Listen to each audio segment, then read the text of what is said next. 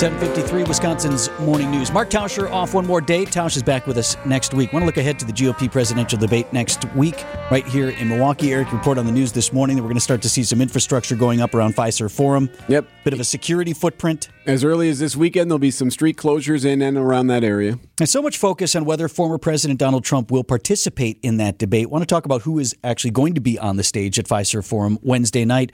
Geoffrey Skelley is senior elections analyst at 538.com. He's with us live from New York on the Tri-County Contracting Hotline this morning. Thanks, Geoffrey, for being here.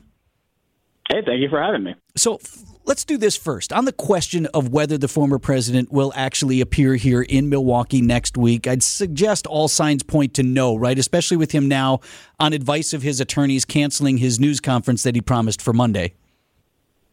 It does seem that it's more likely than not that he will skip this debate. And sort of with the debate itself, the crux of the issue is that to participate, anyone who is eligible to be on stage has to sign a pledge that the Republican National Committee has put together saying that they will support the eventual Republican nominee, regardless of who that is, in November 2024, and that they won't run as a third party or independent candidate. And Trump has said so far that he will not sign that pledge. He could change his mind, but it does seem increasingly likely that he won't. So why not go after him? We've heard some candidates kind of toe the line, Geoffrey. Why not just make him the target if he's not there? Well, I'm sure that he will be a much frequently commented upon topic on the debate stage, whether he's there or not. I think that the challenge for the Republican candidates who really might have a chance in this thing, if things change to some extent, is that Trump is very popular among Republicans. Obviously, he's polling in the low 50s nationally in primary polls, in the 40s and low 50s in the early state polls. So that tells you he's popular. But if you're looking at favorability, which is something we keep an eye on, Trump has a very high net favorability rating among Republicans. So about 3/4 of Republicans have a favorable view of him, and only about 1/4 have an unfavorable view of him. That puts him basically above everyone else. Of course, everyone has an opinion about him for the most part. So someone like DeSantis has a similar degree of favorability, as do people like Tim Scott or Vivek Ramaswamy. They're not as well known yet, but they are also very popular. But those candidates are like, oh, how do we attack Trump and bring him down, a couple notches, and improve our standing? But if they attack him, they might actually alienate all those voters who like Trump. So that is the real tough needle they're trying to thread here. Geoffrey Skelley is senior elections analyst at 538.com. I want to read a little portion of what you wrote at 538, Geoffrey. This is in an article, and you can check it out at 538.com. Of course, it's entirely understandable why these candidates have once again avoided hitting Trump over his legal troubles. Winning the GOP primary will require threading the needle of attracting support from a mostly pro-Trump party without alienating Trump-supporting voters by criticizing Trump, exactly what you were just characterizing here. I guess at this point, what I'm saying, though, is you indicate, your 538 aggregate polling is showing like a 40-point gap between DeSantis, the next viable candidate, and Trump. Like, if you're saving your quarterback or your starting players for the next round of the playoffs, you might not get to that game, right?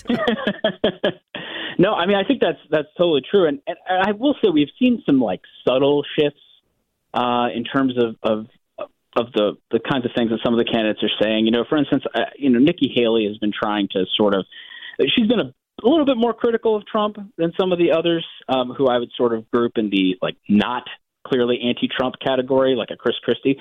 But at the end of the day, she's trying to say, look, we need to move forward as a party. There's a lot of this legal stuff is distraction. It's just distracting from the important issues. So that's one approach. But again, to your point, it's not actually taking on Trump. And for someone like DeSantis, we saw this memo that was found on the internet basically from his super PAC that's supporting him, that he's going to take the approach, if Trump's not on stage, of defending Trump. So it's an opportunity to sort of try to win over some of those voters who like Trump and attack Vivek Ramaswamy, who he now sees as a potential threat sort of on the right in terms of appealing to voters in the Republican Party who generally like what Ramaswamy has to say, just as they tend to like what DeSantis has to say. So yeah,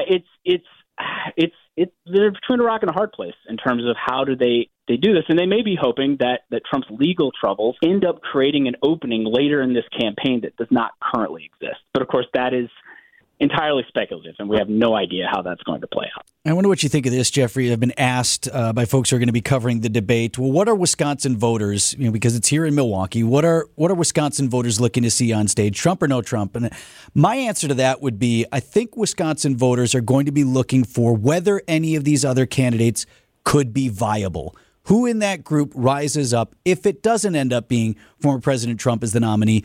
Who else up there could I vote for? Oh, I think that's a good way of looking at it. And Wisconsin is actually an interesting place for this to sort of kick off if Trump's not on stage. I mean, recall in the 2016 Republican primary, he lost Wisconsin to Ted Cruz. So in terms of a group of voters out there who may like Trump and a lot of the things that he did as president and like a lot of the things that he has said and done overall, Wisconsin might be a place where we have a few more Republican voters who are more open to looking at viable alternatives. So it is a real opportunity for these other candidates. And, that's actually a question mark about, is this like a tactical mistake by Trump if he doesn't actually attend? Because he's giving away the spotlight to a bunch of other candidates. Now, it sounds like would probably do some sort of counter programming around the same time that evening. But at the end of the day, like, this is a debate on Fox News. There's going to be a lot of eyeballs. And so Republican voters who are thinking, well, I like Trump and right now I'd support him, but I don't know that much about some of these other candidates yet. It is definitely a real opportunity for these candidates if Trump is not on the stage, because he's going to be the main topic, but he would also just get, almost certainly the most mic time if he were on stage. Geoffrey Skelley, Senior Elections Analyst at 538.com. You can read his work there right now. Thanks, Geoffrey. Great to talk with you.